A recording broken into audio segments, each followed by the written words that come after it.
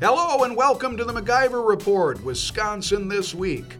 Whether it's interviewing the newsmakers of the day, reporting on the truly important stories that you just won't see in the mainstream media, or bringing you the latest cloak and dagger capital intrigue, the MacIver Report is here to keep you in the know on all things Wisconsin.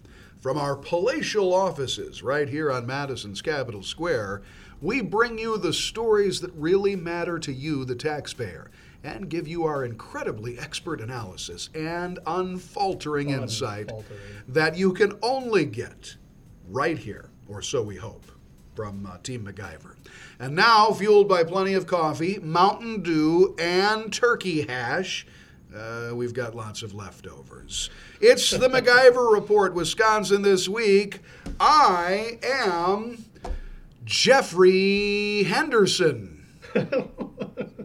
I thought you were going to say Chuck Todd. I have no idea. I'm Todd Chuck, otherwise known as Matt Kittle. I am fueled by green tea. I'm Chris Rochester, and welcome to Week 3 of the MacIver Report. Thank you, Matt. Bill Osmolsky, our news director, is still in a Thanksgiving food coma, so he's out today.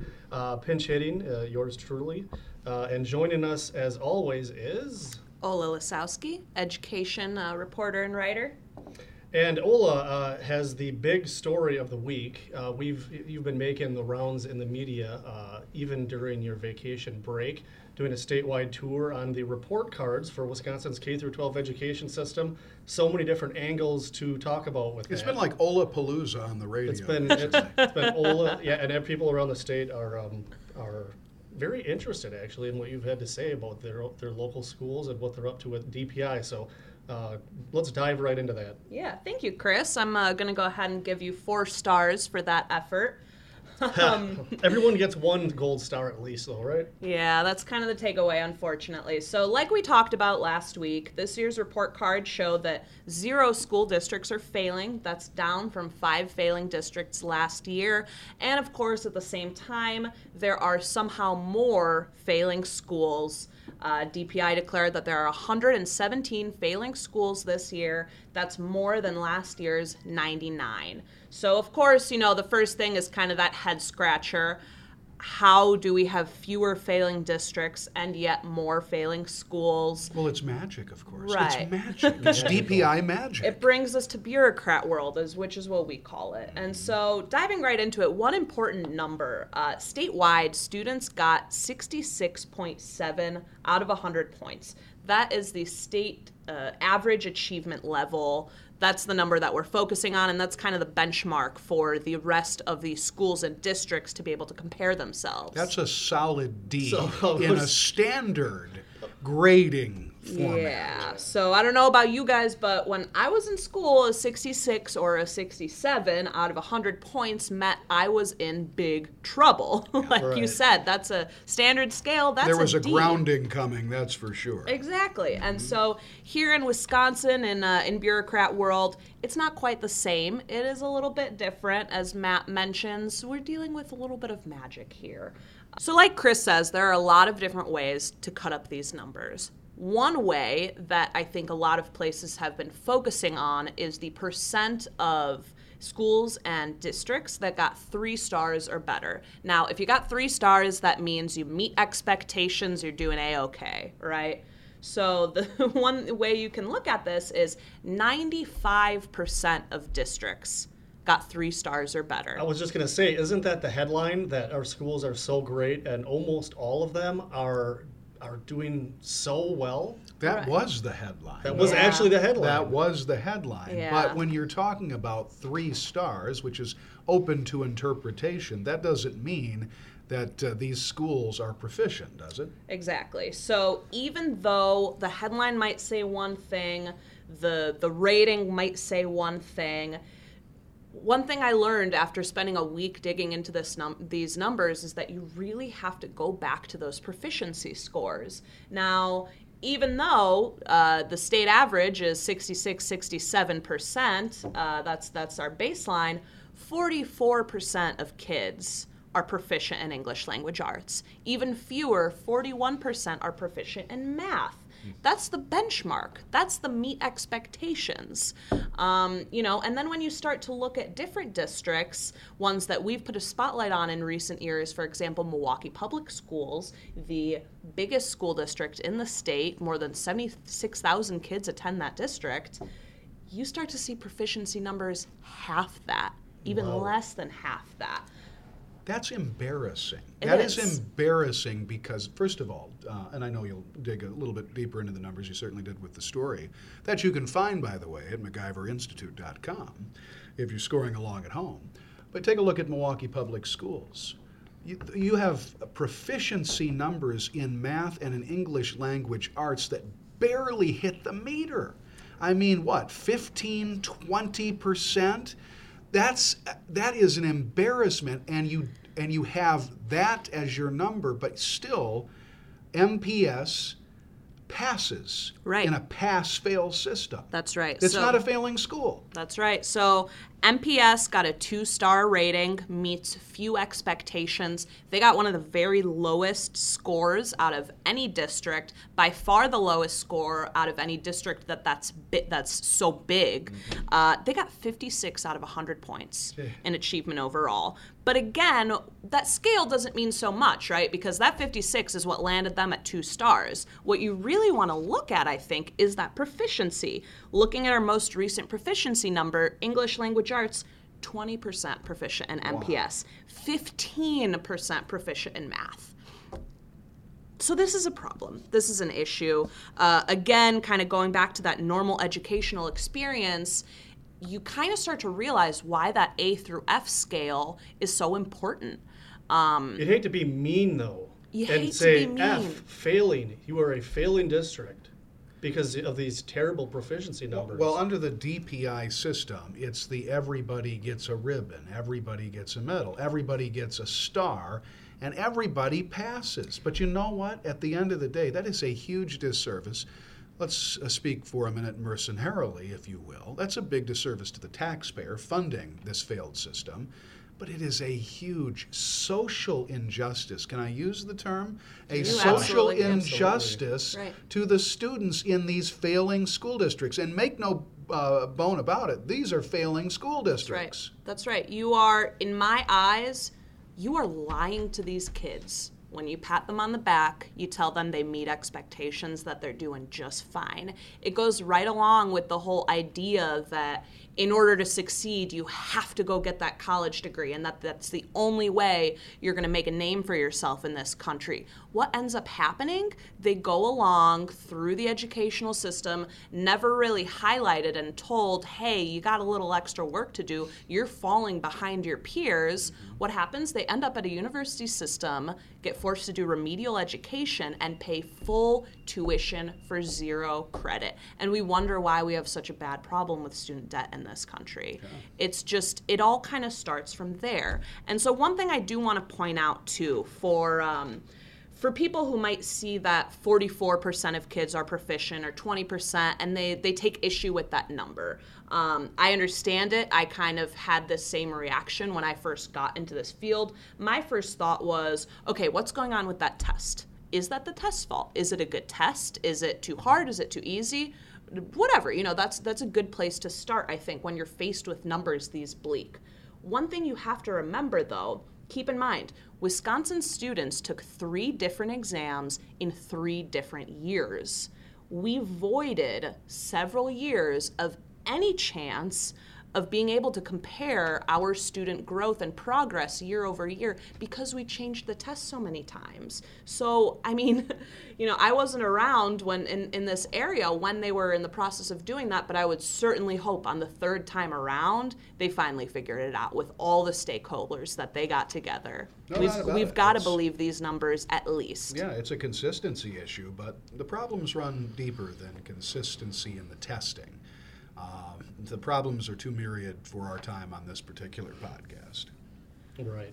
Yeah. Just the one thing that drives me crazy, to back away from the specific numbers, is this bureaucratic mindset of if we just call it something else, the problem won't be there anymore. Mm-hmm. It drives me crazy, and the problem is still going to be there. These kids' futures are still going to be stunted They're still going to have these remediation problems, but the bureaucrats get to feel better about themselves. Yeah, in Magic DPI land, failure is billed as success, of course, but ultimately at the end of the day, that's what's really at stake. The future, the next generation of our students, will they be able to compete? And as you note, that's not the case. Now, one final point on what you have found in this study, and it's very interesting.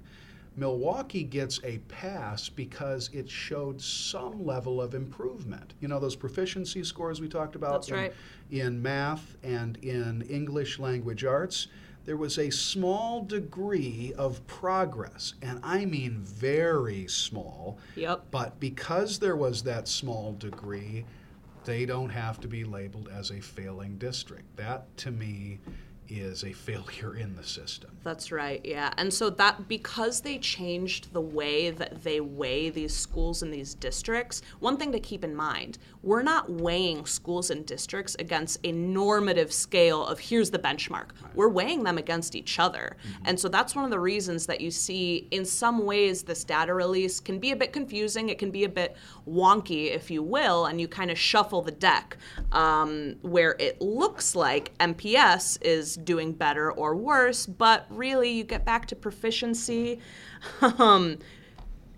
They increased their proficiency in English language arts 0.4% over the last year. Wow. Math proficiency, 0.5%.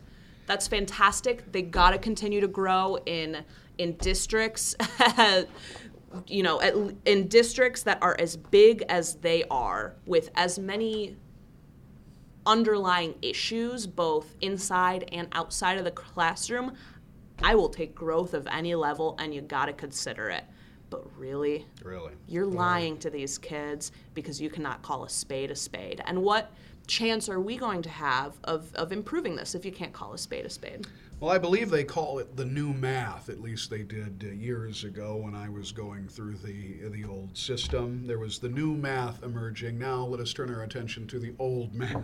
Very old, very new Depression era math. It's the math of minimum markup. That was another big story last week. Of course, it's a big story when we have Black Friday and Black Friday sales. And for those who are not familiar with minimum markup in the state of Wisconsin, just know as a consumer, as a buyer of Black Friday goods, or goods at any time really, you are subject to this antiquated old math of a law, protectionist law. Well, I went my Black Friday story is that I went shopping on Friday. So Best Buy opened on Thursday, and they had a TV for $180. It was a 50-inch sharp. Nice. The best deal I've ever seen on a TV like that. And I was relieved when I got there on Friday and they were sold out, because I was really nervous I'd get that really good deal and be an accessory to that crime. And you were tempted. You were going to be an accomplice there. Right. Absolutely. So, I mean, what is the minimum markup law for those unfamiliar with this obscure law? It's a Great Depression era law, so it dates back to the 1930s. It forbids most merchandise from being sold below the cost to the retailer. And it also requires, at the wholesale level, a 3% markup for alcohol, tobacco, and gasoline. Alcohol, tobacco, and gasoline should be the name of a convenience store, by the way. It should be. That says it all, doesn't it? What do you need? I need alcohol, I need gas, and I need some smokes. And so when you go to the convenience store, you also get slapped with an additional retail markup of 6% for the alcohol and the tobacco, and 9.18% minimum markup on gasoline. Let me ask you the question that's so important that consumers have asked, should be asking. Why? Why do we need to mark prices up? Why is it that Wisconsin consumers, technically under the law, have to pay so much more than people in Illinois or Michigan, for instance? Well, I think a long time ago, the charitable explanation is that lawmakers... It is a time for charity. It's that time of year, so we'll be really nice to the lawmakers from the 1930s. They wanted to apparently protect small mom and pop shops, or at least that's what the explanation's become. I look back at my hometown. The malls and the Walmarts and everything are thriving, and so did this law ever even accomplish what it was supposedly intended to do, to save the mom and pop shops? It certainly hasn't stymied the growth of Walmart all around the state. So what it really does, though, is let's be real, it's walls off competition. It's a protectionist policy. Yeah, no doubt about it. Ola, you probably saw the same thing that we all saw. I was driving back home after putting on the feed bag Thursday, and man, what a feed bag that was. Still recovering from the deviled eggs. I don't want to talk about that. It's a tough story, and it did not have a happy ending. But you saw the parking lots at places like Walmart and Target and Best Buy and all of these, these places. That's right. That it's no longer the Black Friday sales, right? It's Thursday night because we all eat the turkey, we're all stuffed, we lay around, we watch football. There's only so much bad NFL football you can watch. There are only so many relatives you can put up with. Now it's time to shop, get out of the house, that sort of thing. So now we have the Black Thursday sales or whatever it's going to be. Right. But you see that, as Chris talked about, the doorbuster deals, the big screen televisions for $180, way below cost, way below the actual price. That's illegal. How come we are not seeing these stores being cited on Black Friday or Black Thursday or Cyber Monday or whatever it is these days? Why is that? That's a good question, Kittle. I don't have the answer to it, unfortunately.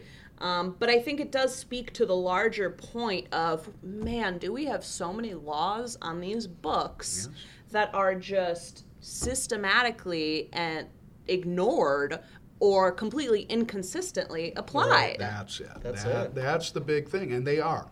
And we're being facetious. If you see the story, we had fun with it, of course, as we always do. I had a great time on Photoshop. If you go to our website and take a look at Poor Jeffrey from Toys R Us is in the hokey, in the Target dog and the Walmart, the frowning Walmart symbol are all behind bars on our website. So if you're wondering what that's all about, you wonder no more. But we have a good laugh at it. But really, ultimately, consumers pay. Now, are you going to go to jail because you took advantage of a retailer's pricing? No, but a retailer could, under the law, be fined for offering deep discounts. And that's just absurd. What they're saying to you is, hey, if you want to compete and offer a better price than your competitor, you're going to pay a fine for that. But no, not on Black Friday. Where it happens, of course, is where we have, for instance, petroleum wars on the border in Michigan and Wisconsin. That's why we can't have $1.35 gasoline where they can do that in Michigan, because we have these artificial pricing structures in place. Well, and we saw, you talk about competition, we saw Meijer come into the state to compete, and one of their existing competitors used this process to complain about the price of their coffee, I think it was. And we've seen other examples like it, and I think we will continue to see examples like this unless the legislature can touch this, what seems to be the third rail in the Wisconsin Capitol. It's just absurd. There was a lawmaker, and there are a few lawmakers who really do want to reform this antiquated 1930s law. State Representative Dale Coenga is one of them. In fact, this past summer, he brought together some legislation. It was a package of legislation that included a move to a flat tax in Wisconsin, but it also included at least limiting the impact of minimum markup law and begin to do that. I had a conversation with him last week, and we talked about Wisconsin may be open for business. Indeed it is. A lot of reforms opening Wisconsin to business, a lot of regulatory reforms. But we're not always open to the free market. We have too many protectionist sort of things. We have too many carve-outs for special interest. It should be everybody competes, best ideas, best prices, best marketplace. That's what Representative Coenga is talking about. Republicans in particular need to get back to that notion of real free market conservative point of view. Well, this seems to be an issue that a lot of people in the building I'm looking at right now don't want to even talk about. So good for Dale for getting out ahead of this issue. We need voices who bring common sense to the minimum markup issue. Well, our challenges with education and DPI bureaucrats aren't going away anytime soon, and sadly it doesn't look like even with Dale's efforts, the minimum markup is going to be going away anytime soon. But another issue that keeps dogging us has to do with the free marketplace of ideas and speech. But free speech won recently at UW-Stevens Point. Matt Kittle has more.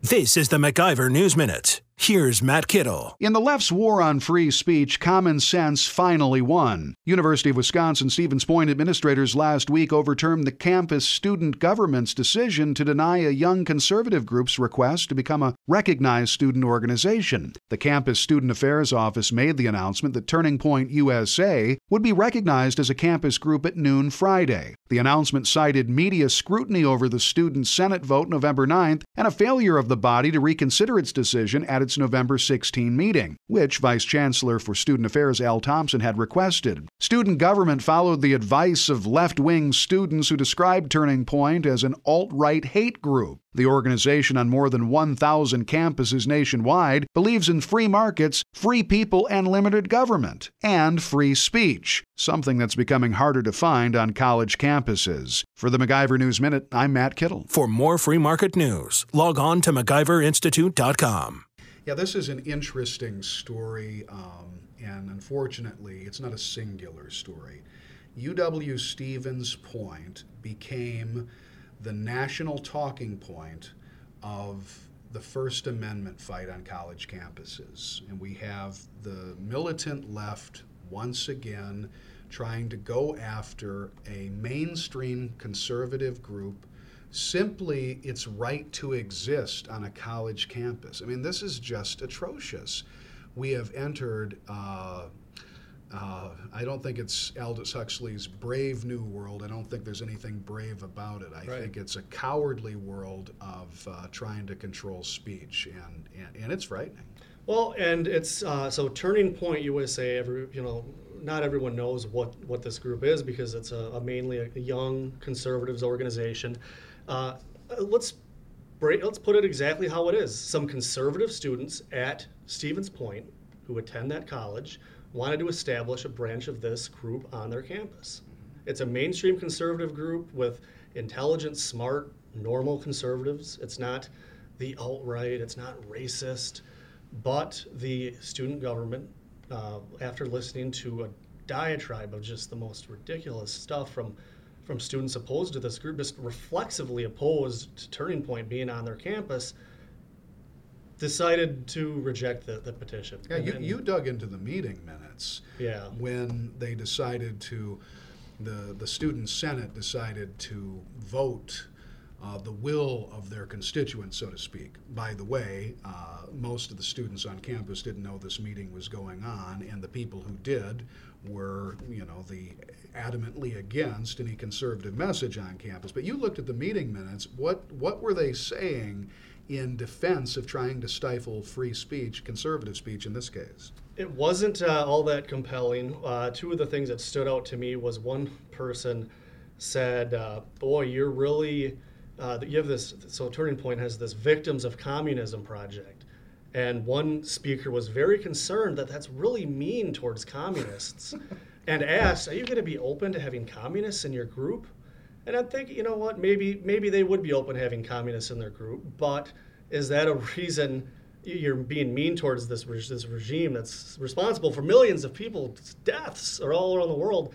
That was a pretty absurd question. And then it was just, yes. We've been to your Facebook page and we see your placards that say socialism sucks, and we see this hashtag socialism sucks. That's really mean towards socialists. We don't feel like this is going to be an inviting group when it comes to us socialists here on the campus. There's just no consideration for, logic, what that reality looks like. Are the conservatives maybe offended by the socialism of these students? You don't know it because they've never gotten up and lined up behind a mic to oppose one of these groups that on the left. Listen, I'll jump in with something my dad always says. Our listeners may not be aware of this, but both of my parents escaped Polish communism when the Berlin Wall was still up in the mid-'80s, and they fled to America to find freedom. One thing my dad constantly repeats to me. He says, Ola, you meet anyone your age who really thinks that socialism or that communism stuff is cool, why don't you tell them a little bit about our experiences? Why don't you tell them a little bit about all the people we knew who disappeared and were never seen again, and all the freedoms that just were not around over there? And the one thing he always repeats, hey, you got a kid your age who's into communism? All right, send them to China for 1 week. 1 week. Absolutely. We'll see how you feel. Well, you cover education, you cover the university beat, and I mean, that's the thing. And it kind of speaks to what we were talking about earlier in the podcast with these grades that are given out by DPI, the report cards that come out. Are we failing to teach history? Is that one of the big problems? Because you have young people coming to college campuses saying, oh, communism, that worked. Yeah. There is a complete disregard, if not disconnect, from history. And it's not like this was 100 years ago. Yeah, it's 100 years ago this year that the Bolsheviks came to power and the rise of the communists. But, it wasn't that long ago when the Berlin Wall was knocked down and you had people like your parents who were trying to escape the oppression. Right. Take a look at North Korea, my goodness. Yeah. Look at what happens if you try to escape that awful place. They shoot you dead. That's right. And none of that seems to... Why? Why is that? One thing to wrap up this segment, all my young 20-somethings, all my friends my age who are thinking about this issue, sometimes all you need is a little context. Yeah, they desperately need Fortunately, the university administration, I hate to put it this way, but the adults stepped in and fixed this. And we have a good story about free speech in this state. And you can hear the MacIver News Minute live on News Talk 1130 WISN every Tuesday and Thursday. That's right. Thanks, guys. Great work there. Very interesting stuff. And while it seems like everyone these days is talking about free speech on campus, let's go into our next segment, stories that deserved more coverage in the mainstream media. First things first, Chris, we got some new job creation numbers recently. Tell us about those. Right. It was a short week and what passes for a slow news week. But one story that's flown under the radar, and it did get some state journal coverage, so good for them, but it'll continue to fly under the radar, I think, are the good jobs numbers for Wisconsin. I'll quote here from their story. Wisconsin enjoyed increases in private sector jobs across both months, October and September. And this is in the context of despite kind of a sluggish national job growth picture because of the hurricanes and all that sort of thing. But Wisconsin also set new records for the number of private sector jobs in the state in September and October. October, 9,500 private sector jobs came to the state according to new numbers from the Bureau of Labor Statistics. And the number of jobs in the private sector right now in Wisconsin is just over 2.5 million, which is the highest it's ever been for the state of Wisconsin. And 3,400 manufacturing jobs, 4,300 jobs in professional services and business services. And another thing to cap off this good news is that surrounding states, not so good for the surrounding states. Surrounding states did not fare as well in October. Illinois gained 5,200 private sector jobs.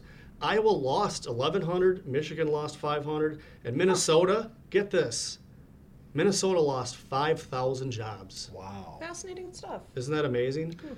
But of course the story, I give them kudos for covering this, but they have to include the never-ending talking point that no story about jobs can be without. That has to do with the 250,000 jobs pledge, but that goes without even saying. I knew you were going to say it. 250 every time.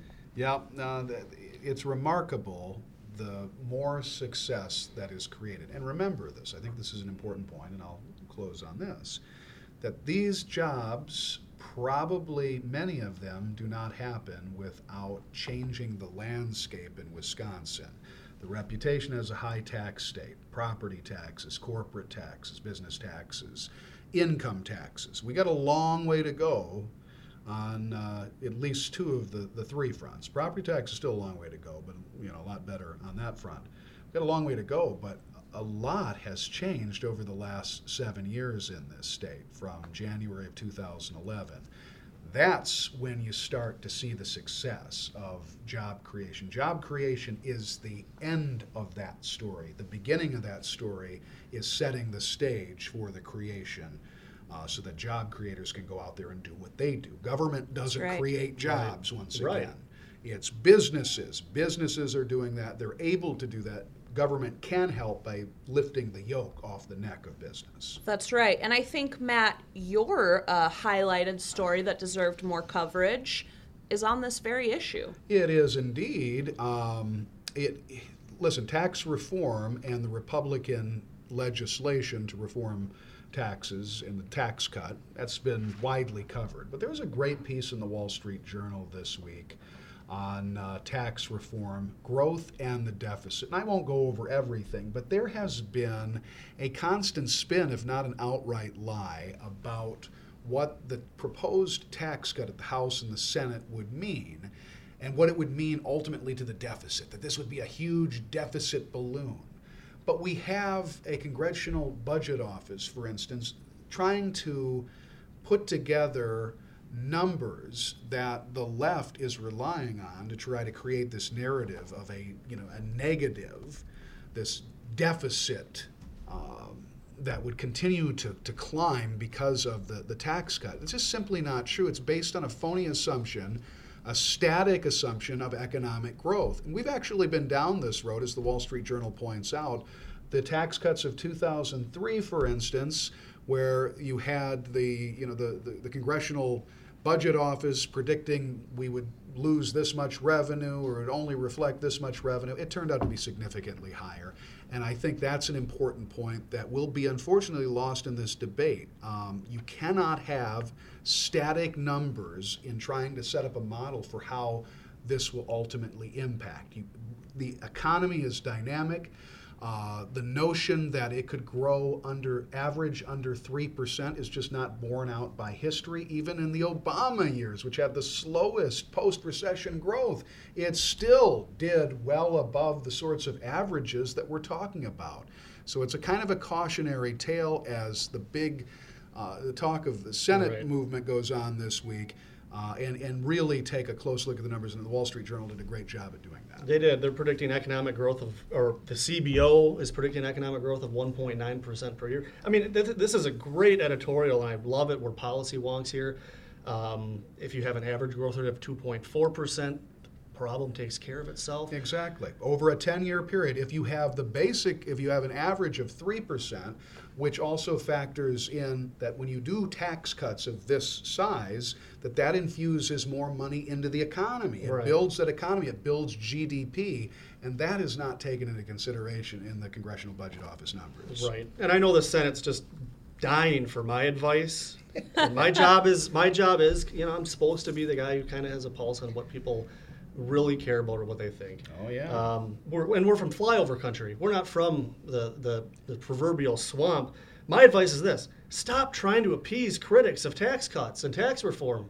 You're never going to do it because you're always going to get the class warfare rhetoric, the anemic, pathetic arguments about rich versus poor. Stop. Yeah. Stop trying to appease them. Stop throwing in all this garbage. I got bad news for you. That's going to be coming up this week. More of that is on the way. Our next segment, the week ahead. Matt, I think we've been talking about this for a couple minutes now. Take it away. Yeah, this is a big week for tax reform. We talk about what's ahead, and a lot of times we'll have this story or that story, this piece of legislation, a lot of times at the Capitol. Let's face it, it's post-Thanksgiving week. It's a slow week at the state Capitol. It's a huge week at the federal Capitol, and tax reform is on the docket for the Senate. The president this week is to meet with Senate members. We've got some reluctant folks out there. The push is on to get this done in committee this week and ultimately passage through the Senate, and then you got to go through the reconciliation process. I guess the big question is, do they get something done in the Senate this week? Do they do what President Trump has promised, which is to have tax reform done by Christmas? Well, depending on when you're listening to this, the president will meet with the so-called Big Four tomorrow. That's Tuesday. It may be yesterday for you or whenever you're listening to the podcast. But that's when we're going to find out if something's going to be able to move. If any Democrats are movable on this, I'm not very optimistic. This isn't 1986 anymore. No, this is all about Republicans. This is all about, now let's face it, we have a senator in this state, Ron Johnson, who has been very critical of the tax reform plan. He's very concerned about corporations benefiting over, average small businesses, particularly pass-throughs. Do you think, Ola, that Ron Johnson, Senator Johnson, can be satisfied eventually, can be appeased in this process? Because, like we were talking about, you're not going to get Democrats on board. Every Right. Democrat's going to be against this. They know the math. It's a couple of senators they can lose, and that's it. Does Johnson finally get on board? I hate doing predictions. No, it's a good question, Matt. I mean, I think the straight answer here is he kind of has to, right? If Republicans can't stand together on comprehensive tax reform of our federal code, what can they stand together on? Right. That's point. kind of what I've been thinking about this whole time. I mean, I understand healthcare, very complicated issue. You can be a conservative and kind of have a lot of different views on that and where the state can step in and how. Tax reform, if you don't agree that the code should be shorter, simpler, with lower rates across the board, man, I don't know where you stand. But I've got to say the senator does bring up really good Right. points. We know how important pass-through businesses are to the economy, both in Wisconsin and nationally. The majority of businesses today are organized as a pass-through business. So it's a valid point, and I hope they really get into policy details and negotiations on this. Do you see Johnson not coming to terms eventually? I mean, the point here, and you're right, Ola, he does bring up a lot of good points, and this thing could always be better, but does he ultimately sacrifice a big tax reduction for, the vast majority of Americans because he wants to have this battle going on about corporations benefiting more than smaller businesses? Well, we're definitely, unfortunately, in a letting the perfect be the enemy of the good situation. The latest hot take that I saw right before I came in here was, according to Wisconsin Public Radio, he's still a no until some changes are made. So he hasn't softened that position according to that report. And but I happen to agree with Ola. And when it comes down to it, I don't think you can let this moment pass by. The stakes here are astronomical. I mean, this is you got to just get back to the table. Right. And the last time the tax code was reformed was before I was born. That's 31 years ago. I mean, this is a possible inflection point. Either they do something serious with taxes, show that they can govern, not just the Republicans, but Washington, D.C., and you can get the economy fired up, and you can fix a lot of the problems we're talking about with Medicare, Social Security, structural deficits, unfunded liabilities, and this $1.5 trillion CBO number that I contend nobody really cares that much about. And most of all, you can take less money from people out of their pocket, which is ultimately what it's all about. So here's a sad, depressing fun fact for you as we close out this segment. I have socks older than you, and that means I have socks older than the last time we reformed the tax code, which means one of two things. I'm getting really old, or I need new socks. Well, those are some really serious socks if they haven't worn holes in them yet. Tell me where you got them, and hopefully you're not wearing them is all. Well, I did just finish up the Thanksgiving basketball game. I got the gym socks on. Sorry, folks. Sorry about right. So another thing coming up soon, next Wednesday, as a matter of fact, December 6th, the MacIver Institute and the Wisconsin Institute for Law and Liberty are very happy to welcome Guy Benson, political editor for townhall.com, Fox News contributor, of course, and a very, very smart guy and a millennial. So someone else who may not have been around or was just barely born the last time they reformed the tax code, and a great voice for conservatism, co-author of the book End of Discussion, which just got rebooted. And he'll be talking about the silencing of free speech, the growing threat to free speech throughout society, right here in Madison at the Monono Terrace. That's 11:30 again on next Wednesday, December 6th. So you can email info@MacIverInstitute.com for more information on how to attend. But it is free. It's free luncheon. Guy Benson's just a funny guy, and just really smart. The book is fantastic. I can't recommend it enough. But this will be a very engaging conversation, and we expect that there will be a lot of good questions because we know our readers are about the smartest people on the face of the earth. They always ask us good questions. I don't know why they wouldn't ask Guy Benson, who has been on the front lines of the free speech battle in this country. I'm sure that there will be a lot of good questions for him coming up next Wednesday. Now, a question for you guys, as somebody who will be far, far from the event and on vacation next week, quite frankly. I'm turning my cell phone off, guys. Please don't call. That's Sure. all right. We all need to unplug every now and then. We are a touch jealous, by the way. So if somebody isn't able to make the event, do they have a chance at catching up, finding out what Guy talked about? We will definitely be following up. We're not going to miss an opportunity to report on what he talked about. Mm-hmm. But we'll also be on Twitter, and we'll see. We have to decide yet, actually. But we're not going to miss any opportunity. And one thing I will throw in there, I did meet Guy Benson once at a kind of a smaller, intimate kind of group gathering of other communications directors, and he's a really engaging speaker. So I highly, highly recommend that you come and listen to what he's got to say. Oh, it's going to be good. It's going to be very, very good. All right, now we turn to the segment of the podcast where you're always helpful, always spot on. MacIver staff take a turn at being a Sunday morning talking head, a prognosticator. Who is playing the part of Todd Chuck today? That'd be you. That's the dyslexic NBC channel. The dyslexic. Well, we don't have Nancy Pelosi in the room, so there won't be anybody for you to fluster with a not all that difficult question. Mm-hmm. But you're Chuck Todd today. So I'll start off. The win today for me is for people who are skeptics of this climate alarmism business.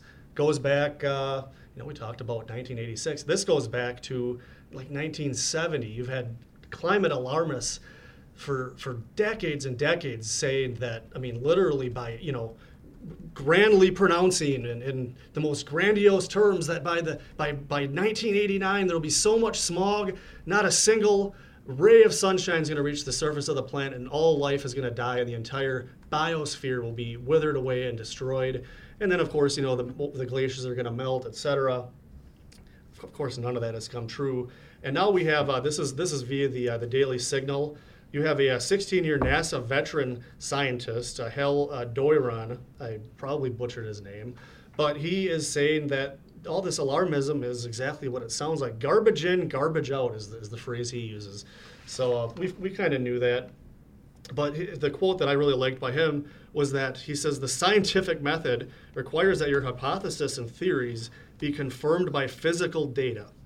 Computer models are not physical data, although I think many in academia don't understand that. So this sounds like a guy who understands science, maybe unlike Al Gore. How refreshing is that? Now, how many times have we seen the numbers were not correct, as the article notes? Garbage in, garbage out. You get out what you put in. And if you have garbage numbers, that's what you're going to get out of here. I just wish we could have a legitimate, real study from the climate change alarmist. And we'll take that for what it is. But there's so much in the way of politics, and there's so much in the way of, face it, there's so much in the way of industries, green industries benefiting, that they have too many people at the trough to try to get real good numbers in and real good numbers out. That's what this is all. There's a lot of industry and a lot of money at stake for certain people. So big win if you're a skeptic of climate alarmism, which I think most people are. My loss of the week is the Milwaukee Journal-Sentinel. They had a story last week that took a really cheap pot shot at one representative, Shannon Zimmerman, who was running for state senate. He made a joke, and it wasn't a funny joke, but it was a joke. This is a guy who invented a software translation software that that does translation. And he's a successful businessman from it. And it was 2013, I believe it was, and he was asked, what's the hardest language to translate? Well, he said women. Something to that effect. Wah, wah, wah, wah, wah, wah. Come on. It's so ha-ha is a funny joke. Okay, the article really tried to put this into the same category as the really deplorable treatment of women that we're seeing by some very high-profile people. Right. And I found that to be I just found that to be a major miss. No moral equivalency there, guys. Right. It's not a funny joke, but it's definitely not Al Franken. No, it's a joke that men and women turn all the time. And what was noted in the piece, which also quoted One Wisconsin Now as a legitimate source for objectiveness in this argument, and it is, it's a moral equivalency issue. That's the really depressing, disgusting thing, is that this story tries to make an equivalent connection to something that is referenced in Men Are From Mars, Women Are From Venus. It's the same kind of thing we've been talking about since men and women existed. The communication barrier sometimes and how we see things. And Shannon Zimmerman is not the first to joke about it, and he won't be the last unless the chilling squad from the everything is offensive movement comes in and shuts it down. That's right. How does this equate to the actions that we've seen from Hollywood or from politics out in the federal government?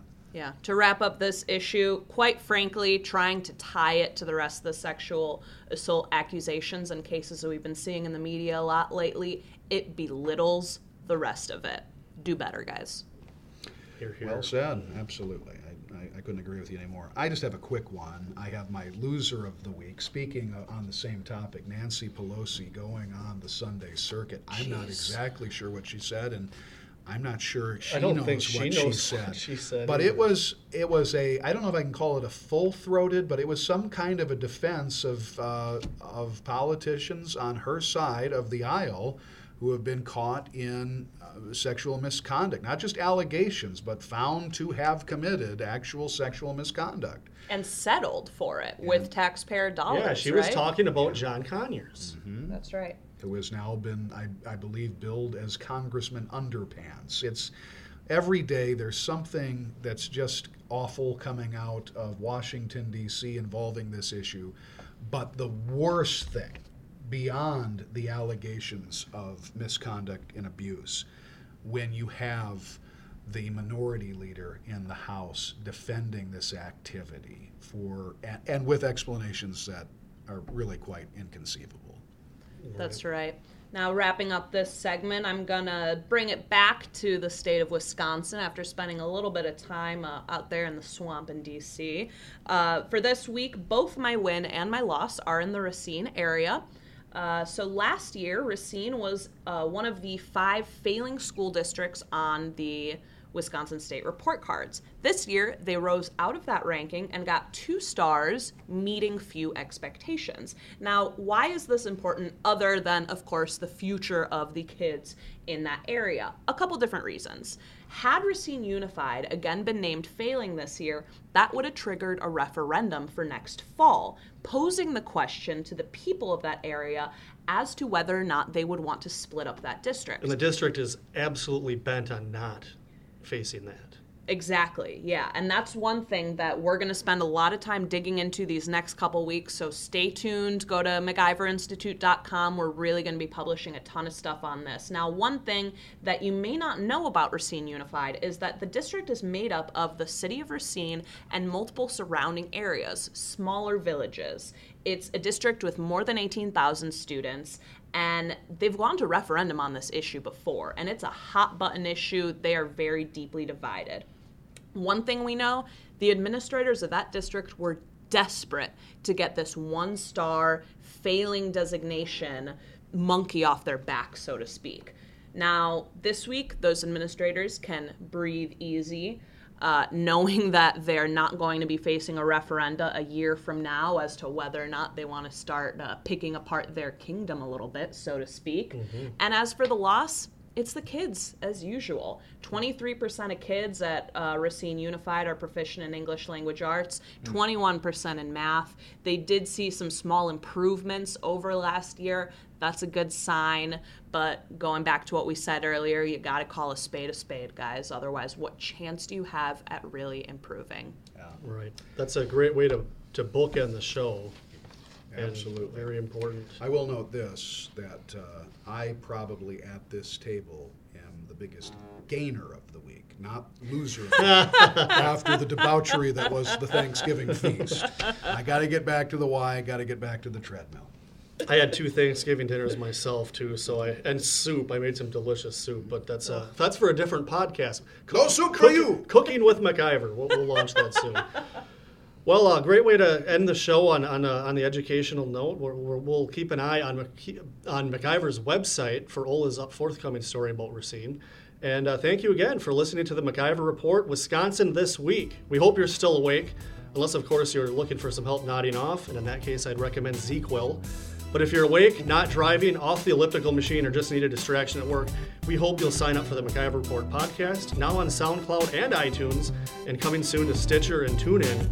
Never miss an episode. And as always, please share the MacIver Report with your friends and family. I'm Chris Rochester for the MacIver team. We'll see you next week. Bye, y'all.